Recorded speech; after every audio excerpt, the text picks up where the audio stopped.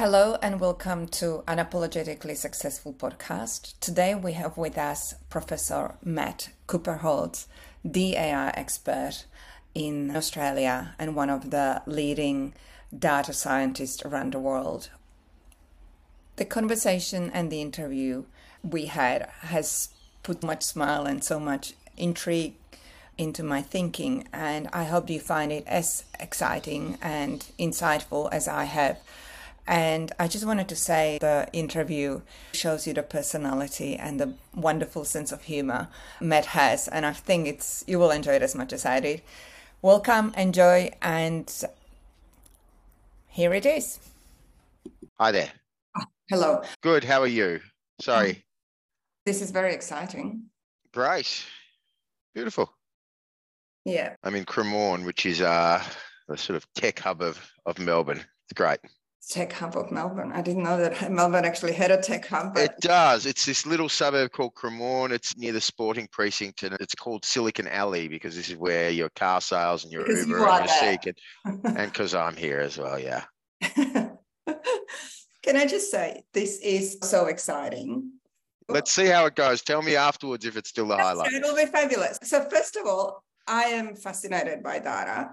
I run a podcast called Unapologetically Successful, and it's about empowering and encouraging people on understanding the pathways for people becoming successful. Success, in my mind, is if you achieve or if you do something that you wanted to do. So that's first of all. And unapologetic comes from taking a little bit out of the Australian tall poppy syndrome. Yep. Because a lot of people, Australia has a bit of a culture on, not everyone is always celebrating success. Let's just put it that way. Agree. Now, I would like to ask a few questions about your journey to becoming the number one AI expert in Australia, and a few more questions in regards to use of AI and where you see opportunities, limitations, and how does artificial intelligence influence, or it might not influence? I actually don't have the answer, but where do you see artificial intelligence in the leadership aspect of the future organizations? And I know that you work very closely with Kaggle. Kaggle, yeah. Yeah, have in the past, yeah. You don't work with them anymore? Kaggle, as in the data science community where it's gamified and they go to a large outsourced bunch of providers to compete for the best solution. You're talking about Kaggle? Yeah. I remember when they were tiny. I remember before they started because I knew the gentleman, Anthony Goldbloom, through my actuarial role. So I was involved from the start, and then I was one of their referees for their initial sale to Google, and one of the sort of first users putting it inside some of my clients as an alternative way to get access to that talent who had the right solution for the problem just sitting there all along. That was one of the beautiful things about Kaggle, was they very quickly proved that the crowd does better than an internal view of a problem. So most famously, they took Hubble telescope data where they were trying to find dark matter. And NASA had been working away on this for decades. Yeah, great story. Stories like that, right? That someone out there has the analytical technique or the know-how for your problem, and you just have to find a way to reach it. And gamification, I think, taps into a really basic human desire to perform and compete, and it just worked really well in that space. So mixing gamification together with crowdsourcing together with data science turned out to be a brilliant move. And I'm still using Kaggle competitions and the blogs that are associated with it for researching my work at the moment around racehorses, especially. All right, so let's go into it then, because this is going to be probably so exciting. I would love you to introduce yourself and take the listeners a little bit on a journey, how it all started. If you have been an actuary, you're the top data scientist in Australia. I think that's the top. You are the top. The top, yeah. You won all of them first one? No, the first one. So back in 2018, they ran it for the first time, and Australia doesn't have such a deep market. So it's been an interesting competition. I was very keen to win it in the first year and then stepped away from it, put a stake in the sand as the inaugural winner. Allowed some other people to have a chance? Yeah, all of that. Okay, I'm happy to tell that story if that's the way to get started. Let's go. Yeah. Sure thing. So my name is Matt Kuperholz. Nice to meet you. Very nice. I am a data scientist who has been focused on artificial intelligence for over 30 years. My path to get here was being born in the 70s and being passionate about computers, which weren't in everyone's hands or on every desktop. It was a bit of a difficult journey. I had to go looking for the things. But I did go looking for them, and I washed cars up and down the street to buy my first computer in 1982, and have been really in love with computers and technology ever since. I had hoped to have a career that had something to do with computers, but back in those days when you were good at maths and you wanted to do business, the career path led me to actuarial science. And I was put through university by an actuarial firm. I also studied computer science at university along with my actuarial science, and started life as a consulting actuary. I realized that any opportunity I got, I was trying to bring more and more computing into that work. The web was starting to take off, if you talk about Web 1.0 in the sort of mid to late 90s. And I felt there was a great opportunity to formally bring computer science together with actuarial problem solving, together with high-powered consulting, which is one way of looking at what we now call data science. Back then, we didn't know it as such, but I jumped out of the actuarial profession and got involved in an AI startup in the late 90s. And it was still a novel idea that when we went to companies, and I was trying to sell them software, they actually were less interested in software, they were more interested in a solution to their problem, that we would say to them, that problem you're facing, we think there's actually data in your organization that could help solve it. And that idea of data being an asset that could be leveraged against business problems was, believe it or not, once completely novel, especially to senior business leaders. But we would show them that as you build your customers, you created a data asset which could be repurposed to stopping those same customers from churning. Or as you paid your employees or rostered them, you could also flip that data and make a safer workplace or a workplace with more engaged employees. Or as you tracked and onboarded your suppliers in your supply chain, you could actually repurpose that data for supply chain resilience or traceability or other supply chain solutions. So it was explaining to my clients back then, at the infancy of data science, that data was an asset and the value of that asset depended on the business problems that you applied it to. I was running my own consulting business after selling the AI business, but I got very quickly involved with Deloitte. And they were keen to build a data science practice to help them compete in Australia, where they were not doing so well back then. We're going back about 20 years. And so I started a global data science practice with Deloitte. We called it Advanced Analytics, and had a fantastic time in the sort of golden years of, it was like shooting fish in a barrel, Susanna. There was nowhere that you turned that you couldn't find a client where there was a fantastic opportunity to help them use their data better because no one was doing it. Then the world's caught up and everyone got on the data science train or the analytics train anyway. And then I morphed my role into more helping my clients get the most out of their investment in analytics. So how to uplift your analytic maturity and instill standardized processes and better governance and better use of tools, data, technology, et cetera, to pay back that investment you're making in your people, your data, and your technology. So I call that analytic transformation or AI maturity. I'm mostly selling it as nowadays. I left Deloitte and went to another consulting firm, PwC, where I was their chief data scientist for 10 years. I guess the work there expanded with larger transformations, larger and more complex analytic engagements, did some fantastic work as blockchain started emerging for using distributed solutions of trust to help with things like supply chain visibility, which is very relevant now for ESG.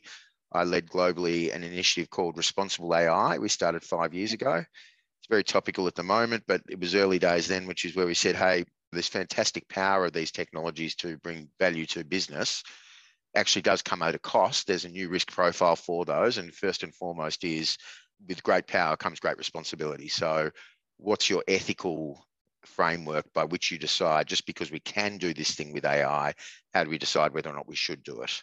And then underneath that, the sort of the onus or the accountability back on the business to ensure that it's fair and unbiased, that it's explainable and transparent, that it's robust and secure, that it's safe and controllable. These are the performance monitoring obligations for AI, and I still don't think we're there yet. And then underneath it all that is much more solid governance to be able to say, that's the model we used. That's why it gave that answer. This is the training data. Here's the sort of verification we've done to allow us to trust that response. Even more onerous when we're taking humans out of the loop and it's automated AI and more general AI, moving up to that sort of autonomous humans out of the loop, general purpose AI. Fantastic benefits when used correctly, but also a new and different and emerging risk profile. So really been focusing on managing that AI risk for the last half a decade. Can I just go a few steps back? Of course. I still remember when big data was the trendy word, but as you say, organizations didn't know what to do with it. And there was a huge collection of data, but what that time would have been called big data is today huge, because we have so much more, not only that we collect so much more data, but we have so many more avenues to actually collect information, collect data. I'm keen to understand, where do you see the future? Are we going to, I just see this sort of line going up, or a hockey stick, if you like, of data. It's a hockey stick. Yeah, that's the key, that it's not a line going up. And the physicist Alfred Bartlett said in 1976 that the greatest failing of the human species, the whole species, is our inability to appreciate exponentiality. The fact that because we've invented technologies, starting with the technologies like language and storytelling that have enabled us to build on efforts of the generation before through the sharing of technology, it means human efforts have been exponential. They haven't been linear. But like many exponential patterns, it seems flat and linear for so long until it really reaches the crux of that hockey stick. So I think I upset a lot of vendors. I think big data was very much a vendor-led term. Data has always been increasing exponentially in both the amount of the data, the volume of the data, the velocity of the data, the variety of the data. So that's one exponential pattern. Combined with that is the exponentiality of computing power. The fact that processors on a chip have been doubling every 18 months since the 60s. Yeah. You then add some other exponential factors to that, such as communication, the ability to move the data around, or storage, the ability to store it, or all the many technologies that lead to the IoT revolution in terms of exponential power of batteries and exponential growth in or declining cost of microprocessors and small devices. So all of these things are exponential and hockey stick. And then they all start to reinforce each other. That computing power allows exponential growth in AI. That exponential growth in data allows for exponential growth in algorithms. The ability to move it around allows for exponential applications out at the edge where it's needed. So to answer the question, where do I see it going? I see it going somewhere very different, much quicker than we have an intrinsic ability to appreciate.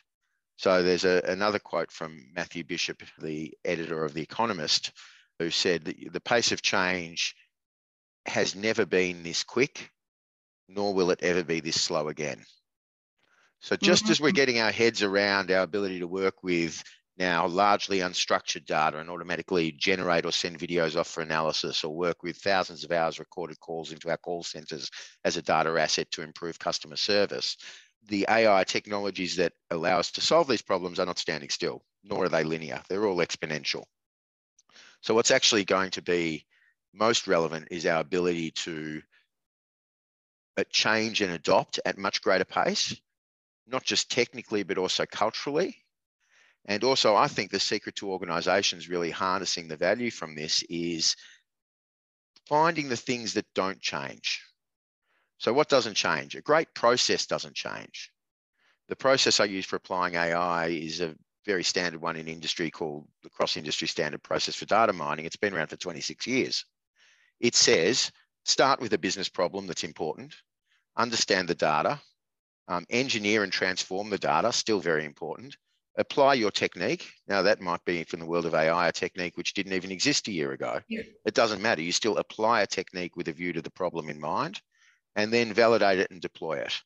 So if you have a rock solid process that provides frameworks and structure for people doing that, as you have access to more data, more computing power, more powerful techniques to answer these questions, you're still working within the same framework. There are other frameworks for maturity that talk about where are you at with your ability to triage and prioritize business problems? Where are you at with your ethics? around just because you can do it, should you do it? How are you doing it in terms of your process, your culture, your people, your structure? And what are you doing with data, technology, and governance? Now, those 8 dimensions don't change either. So we can have another framework that an organisation says we need to assess our current state and our desired future state against these. So the trick to moving quickly in an exponential world is to latch onto the things that you can say, this is the way we do it, regardless of the technology. And then also to really try and open your mind to the fact that these aren't changing linearly, they're changing exponentially. So the way you change becomes more important than what you're changing to. Okay, so you mentioned 2 things so one is maturity. And as we know, any product life cycle or anything like that has a maturity and then it plateaus. Do you think the difference between collecting whatever X number of data points to a next level of data points is not going to deliver that much bigger benefit, I assume?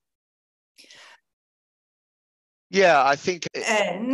You go. Yeah. So is there a point where maybe artificial intelligence will be able to tell us it's okay, like it reached its maturity? No, I think that's counter some of the basic ideas of this exponential world and the reinforcing effects of not just exponential in AI, but also in data and technology and computing power. It's just going to keep going ever quicker. What hopefully matures is our ability to not get caught up in the hype of the latest, greatest shiny thing, or the fact that data has multiplied by a large factor every year. It's that we are picking the right problems. It's that we're really using these technologies for reasons that will impact our business and our society, and our ability to use that output. Getting obsessed with the technology is the tail wagging the dog, or the amount of data. Now, I believe you should always collect all of the data. Don't throw anything away. It's decreasing exponentially in the cost of storage, even as it increases exponentially in the amount that you're storing. That data is an asset, and you never know when you're going to need it or how you're going to use it. But what you really need to focus on is the first bit of that pipe, which is asking the right question in the first place. And then the last bit of the process, which is ensuring you're using those insights to actually bank that value.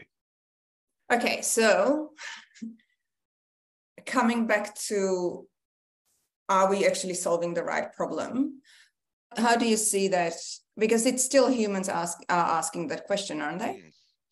Yeah, and in business, when a large corporation, and I've worked with many of them that have said this, start by saying we need to put AI inside everything, you're off on the wrong foot. Yeah. I'd rather say to them, hey, I'm an expert in AI, but I'm never going to know as much about your business as you do. It's your business. Yeah. What is keeping you up at night, whether it's your customers or your employees or your operations or your supply chain or your financials or whatever aspect of it's your business, your competitors or your next product or your pricing or your distribution, you know the areas of your business that could be more efficient or more optimized or more resilient. Mm-hmm. So let's start with the focus on the business problem, which you in the business as a senior stakeholder should know very well. And then I will show you how the data you have, how the assets you have, and how the technologies that are now available can release value against that business problem. So I don't think that competent business leaders don't have a handle on the areas of their business that need to be improved. And probably the Pareto, the principle that some of them are going to yield much greater returns than others. Thank you. I feel like I'm here with a professor of AI. How can I even say that I agree? Of course I agree. I only can agree because you're the genius.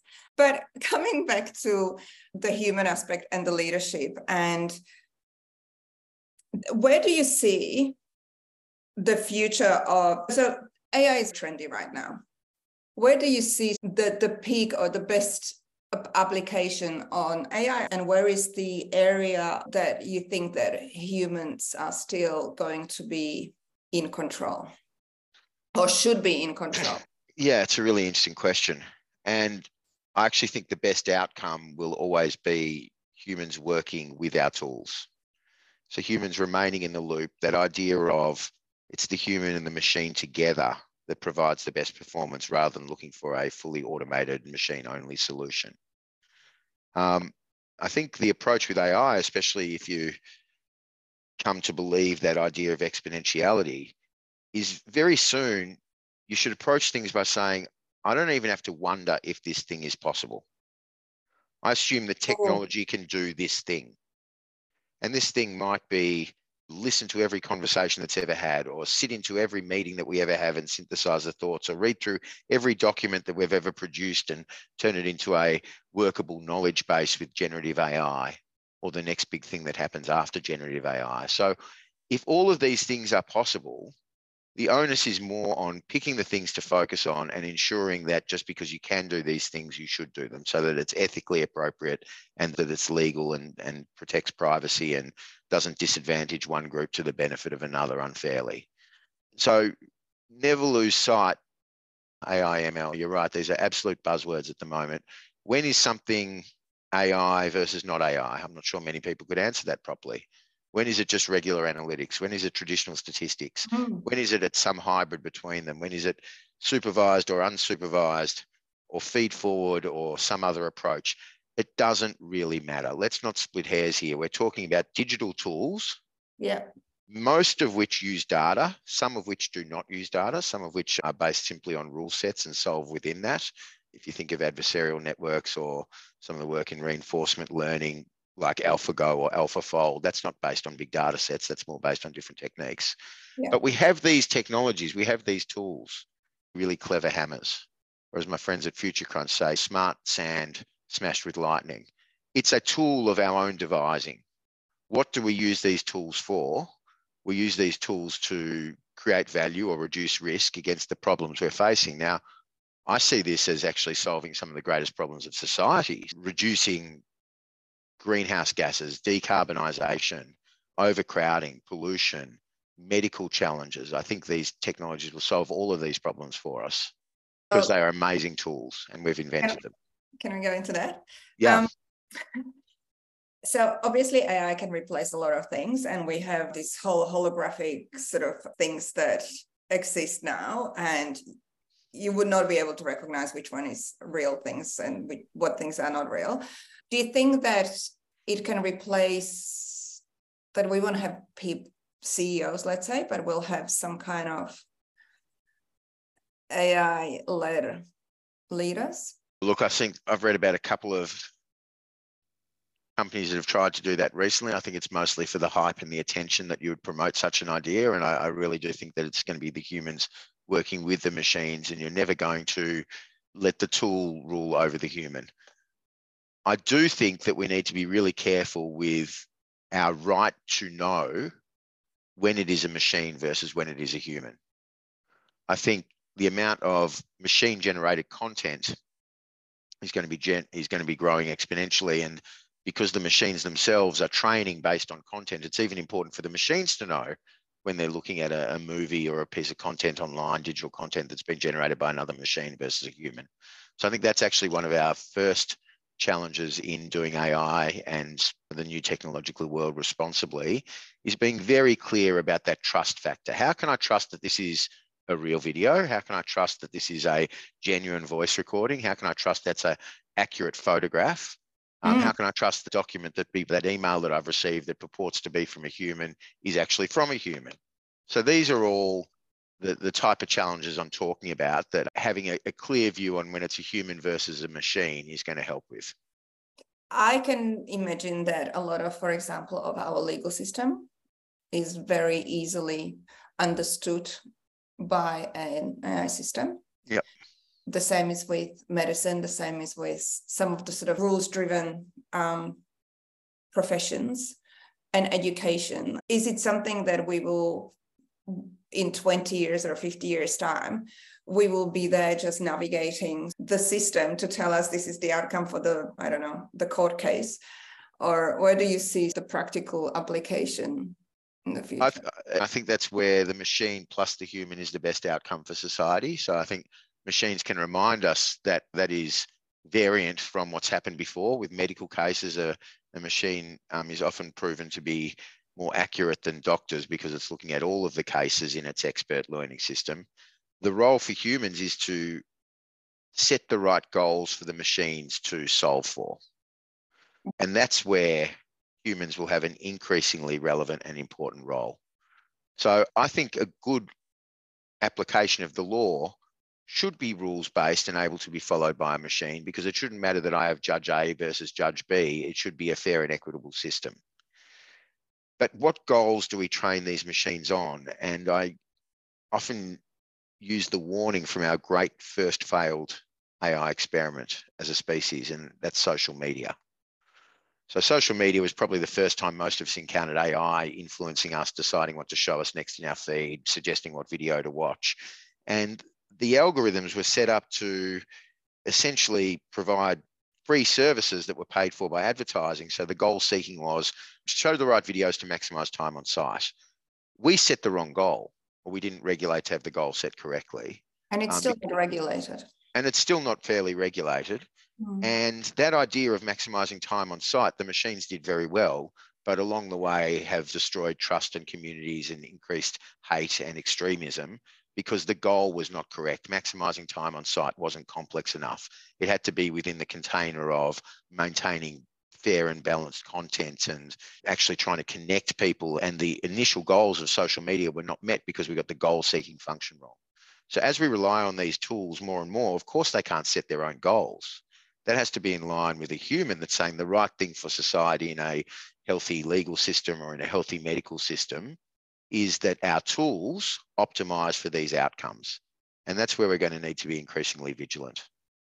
Where do you see the biggest risk? That's it. The biggest risk is that the goals are set and not adequately regulated, or consumers aren't adequately informed to regulate by voting with their feet and their wallet. That the goals are set with short-term profit maximisation in mind within a small corporate view, and that those goals then influence the behaviour of these machines who impact our society in adversarial ways to profit for those companies, but to the detriment of the greater good for society. I think that's the biggest risk. And I've thought about this a lot recently. It's like sometimes we think, oh, how could you possibly regulate a technology like this? We've been regulating technology since we've had technology. We regulated mustard gas soon after World War I. We regulate the content in a movie for rated R, rated M. We regulate our cars and we regulate our guns. We regulate intellectual property. So through the law, which is a tool to regulate the technology of information, we have had a long history of successfully regulating our technologies. For some reason, these latest digital technologies we've just done such a terrible job of. Do you think that it's the outcome of the fact that they have moved on so quick? And yeah, the law is not built, nor should it move quickly. You actually want it to be relatively stable.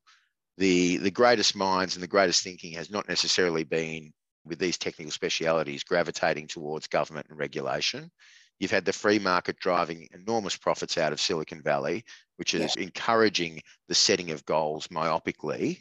And it's just galloped ahead. So you've actually got, it's embarrassing to watch a guy like Mark Zuckerberg in front of Congress. It's embarrassing because of how poor the questions are they ask him.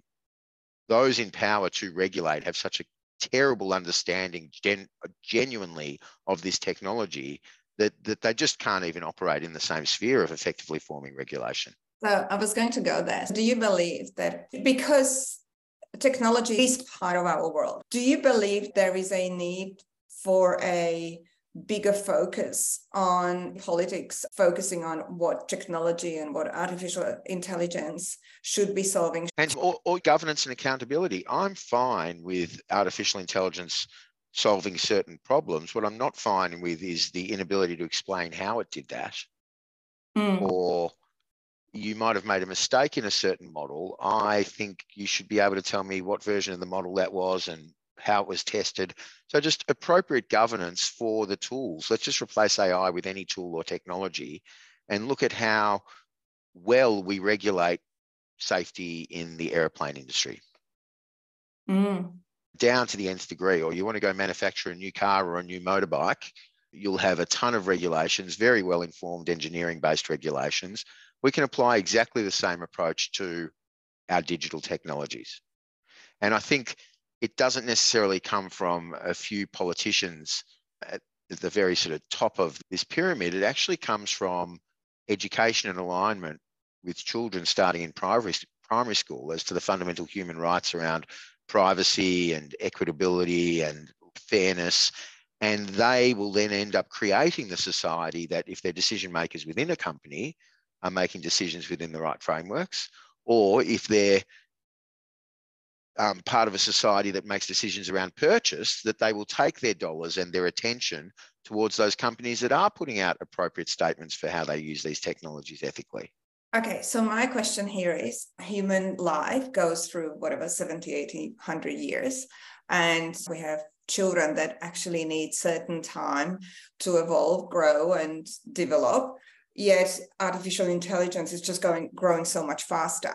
Is the human development growing or going as fast or is meeting the artificial intelligence? Yeah, I do. And no, it won't, and it never will. And the artificial intelligence is exponential, and our own development is not. Exactly. However, the ideas we have develop exponentially. So this is the rub. How do we catch up culturally with something that moves so much quicker than us? And again, like the way you do that in a business with the right process and frameworks, you do that in society with the right process and frameworks as well. First, to be doing no harm, to be always asking, why are we using the tool in this way? The tool will become exponentially more powerful, but we haven't relinquished control to it or full autonomy yet. So we talk about it like it's completely out of control, but at the end of the day, these are still tools being built by and used by humans in corporations that are formed in line with corporation laws that have existed for many hundreds of years. So let's rather look for the things that stay the same rather than the things that are moving so quickly and so differently. And let's also never forget that these are our tools. These are our creations as a society. Why do we accept them not being used in the right way? Oh, that's a good one. So I come back again to education. I have not seen actually education change substantially over the last 40 years. 200 years hasn't changed for. Okay. And do you see an opportunity for AI to support education and the development and child's development? Massively. There's another quote which I draw upon often from a guy called Martin Kranzberg, who coined the law of technology, that technology in and of itself is neither good nor bad, nor is it neutral. So it's the last, nor is it neutral, it's tricky. In other words, it's completely up to what we do with it. So on one hand, there is a future where AI is providing an always-on, incredibly patient, personalized tutor that's available for every child on the planet. Yeah, I've heard as that. Opposed to the tiny percentage whose parents can afford expensive and intelligent tutors. And on the other hand, it could also dumb us down as a society where we end up just trusting the machine and not thinking for ourselves. That's not the technology's fault. That's the choice for us as a society. We've got to look at things like obesity epidemics in a similar way. We enable fast food companies and we support politicians who, when the backlash gets too big, start to put in place regulations around fat levels and sugar and notification on packaging and education. But at the same time, we are the humans that are creating these fast food restaurants. Yeah, and but we have human nature, and human nature is self-serving. And this is our opportunity to evolve. So it's not going to be technology's fault. In and of itself, it could do fantastic things for us. We learn how to split an atom and possibly produce clean power through nuclear fission, but instead we go and build a bomb. So let's not blame the science who found out how to split the atom. That comes down to the fundamental aspects of human nature. And I think AI will be pointed at and is being pointed at some of the greatest problems. Look how much it contributed to the vaccine development and deployment in COVID. An amazing effort by humanity, never seen before level of coordination and speed to solve such complex problems. So that's us using AI for good. And then you see AI being used for evil, weaponized in a way through social media and interfering with elections and all kinds of other data points that say, hey, we could be doing better with this. Okay, I'm a believer that we can do anything like humans. Whatever you decide to do, you can do it. But coming back to the self-serving nature of humans, is there an opportunity that we would have AI helping us manipulate or change human nature so that instead of us building nuclear bombs, we are building electricity and power sources, so that we actually manipulate, if you like, our own personalities and our own behaviors by artificial intelligence to be nicer, better, gooder, I call it. So look, this is some of the fundamental challenges from AI researchers who say these machines are going to be better at understanding us and at pushing our emotional buttons and tapping into some fundamental aspects of human nature like empathy with suffering. And they will start to manipulate us to goal seek the wrong way and to achieve the wrong thing. Alternatively, to manipulate us and goal seek the right way and achieve the right thing. It comes down to, how do we set those goals? How do we say this is a good thing for our tool to do? But it's still us setting the goals. And coming back to, is there now, as we are at the brink, the hockey stick is already up, but we are definitely not at the top of the hockey stick. Is there now the opportunity to set some kind of regulations or rules where we influence the development of AI only takes a path that is actually for the better of humanity? And I think it's great that we are having these conversations as a society, and where I intend to try and get us to start is with that most fundamental aspect of, as a human, I have the right to know whether I'm speaking to another human or a machine, whether that content is generated through human agency, and basically bringing back trust. So technology has both broken trust and has the keys to solving for trust with things like public-private key encryption, with things like digital signatures, with things like distributed ledgers and blockchain and privacy-enhancing technology. So the technology in and of itself hasn't broken trust. That breaking trust is a bad side of it. It is not the technology as such. It's going to be what we do with it, what we choose to do with it. And I think putting in place now a very simple premise, which is we demand to know, machine or human, M-O-R-H, I'm calling it more. We need more. That can be very quickly and easily regulated. And you know what? The companies that want to do the right thing, that are building AI for good, ostensibly OpenAI and the hyperscalers and the rest, to say, look, fundamentally, we're trying to do the right thing here. I'm sure they'll step up and they'll say, yes, we'll tag it.